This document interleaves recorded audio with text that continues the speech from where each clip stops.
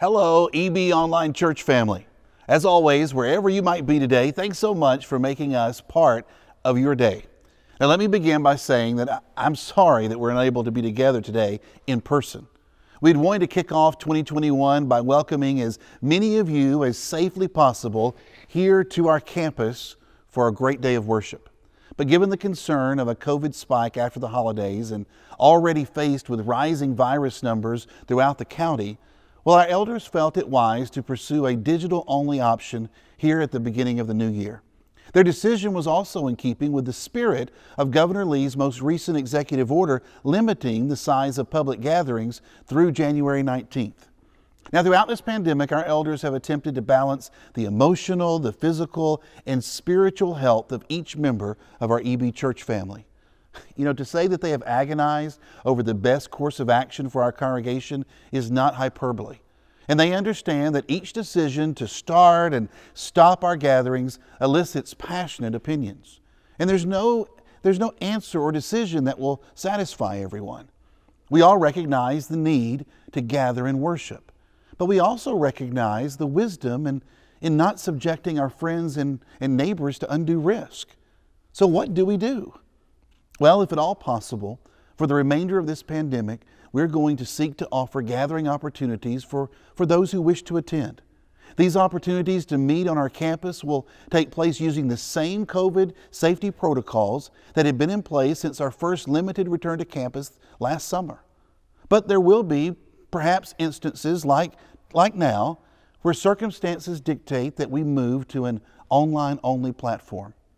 Now, some of you, due to health concerns, have been online only for almost a year.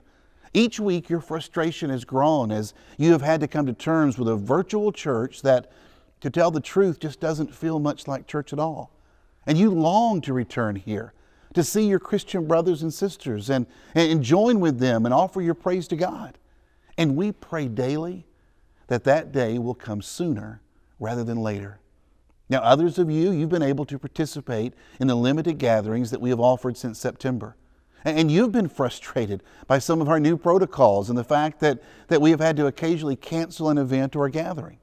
And there's some of you who wonder, well, why are we even attempting to have gatherings at all? And still others, well, you ask why we don't just open our doors all the time. Look, our leadership shares all of your frustrations. We hurt with you.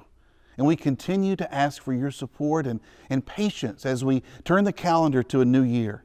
Over the last 10 months, our church's leadership has experienced both success and failure as it pertains to shepherding and discipling a pandemic church. I know that I'm grateful for our elders' thoughtfulness, for our staff's flexibility, and for your willingness to faithfully follow Jesus during uncertain times. One of the best ways that I know to describe how I have felt over these last few months is to open up this box of BBs. You can pack a lot of these little spheres into a container. This one has 2,400. And as long as they stay in the box, well, they're relatively easy to deal with. But you pour them out, and quickly they all go rolling off, each in their own direction. Some end up resting side by side, and others, they go off alone. Now you try to scoop all of these back up and you try to get them back in the box. Good luck, right? I feel like we have been poured out and each of us has ended up rolling in a different direction. And trying to get us all back together again, it's difficult and it's frustrating. It's like trying to get all the BBs back in the box. But in the midst of the frustration, in the midst of all the frustration of the last 10 months, I have been reminded that God's people often have had their greatest impact when they were out of the box. In the earliest days of Christianity, a great persecution broke out against the church in Jerusalem, and all except the apostles were scattered throughout Judea and Samaria. The believers in Jesus as Messiah, well, they had been nice and cozy in their Jerusalem box. They had devoted themselves to the apostles' teaching and to fellowship and to sharing in meals and to prayer. They worshiped together at the temple each day. They met in homes for the Lord's Supper. They shared their meals with great joy and generosity, all the while praising God and enjoying the goodwill of all the people. But then everything changed. Their lives were upended. And out of the box they all rolled. And we are told in Acts 8 and verse 4 that the believers who were scattered, well, they went everywhere preaching the good news about Jesus, wherever they went. Now, these believers had to flee their homes. They gave up their businesses. They were separated from family and friends. They were forced to trade the known for the unknown. Uncertainty became commonplace. And they had to deal with making the difficult decisions as to how they would literally survive. Everything changed. But what did not change was their belief and trust in Jesus. So as the mobs chased them from Jerusalem, God poured them out on the world. And everywhere they went, they said, hey, I've got good news. And when people heard their message and witnessed the healing and compassion that they brought to their new neighborhood, well, we are told that they had great joy. Now look, let's stop right here and make the point that every transition, every adjustment, every crossroad, and every U-turn is an opportunity for a greater impact. So you've been poured out of the box. You now have the opportunity to be a difference maker in a new neighborhood. You have the opportunity to announce good news to someone who otherwise you might never have been in their life. So you're separated for the time being from other believers. Well, you can still praise God and share the love of Jesus. In fact, let me share with you 3 things that you can do right now to make a difference wherever it is that you have rolled off to. First, pray where you are. Now, I'm not talking about location. I'm talking about life station. I'm talking about passionately praying about what is taking place in your life right now. You know, preaching is great, and I enjoy listening to good preachers. I mean, I try to be one, but the heavens are not moved by preachers. The heavens are moved by the prayers of the people of God. It's why Paul said to be constant in prayer. You go, but hey, I don't know how to pray. Oh, you know exactly how to pray. You've just been convinced that there is some secret sauce. We've become so accustomed to church prayers that we've forgotten about closet prayers. You know, I'm always shocked when I go and I read through Scripture and I see the prayers of the men and women there. I'm shocked by their haunting honesty and their shameless solicitations. Some of their prayers, I mean, they're absolutely terrifying. The men and women of Scripture speak to God as if they anticipate and expect Him to act. They say, God, what are you doing? And God, I need your help. And God, I can't make it. The walls are closing in on me. And God, when are you going to rise up? And when will you strike down? And when are you going to avenge? They say, Father, I'm so confused. I don't know what to do. Help me. God, show yourself to be mighty. You know, if you do anything in 2021, dedicate yourself to vibrantly, passionately praying where you are. Talk to God about what burdens you. Talk to God about your passions. Talk to God about what you see going on around you, in your home, in your neighborhood, in your classroom, in your office, and definitely in your country. You pray where you are, and God will make a difference in your midst. Now next, I want you to love who you can. Change happens one relationship at a time. Now, I know it can be overwhelming to see the injustice and inequity in our society and in our world and think, what in the world am I going to do? But change happens one relationship at a time. Your responsibility is to make a difference in the lives of the people that God has brought within your sphere of influence. So you love who you can. Jesus once was asked by a lawyer his opinion on what was the greatest command in Scripture.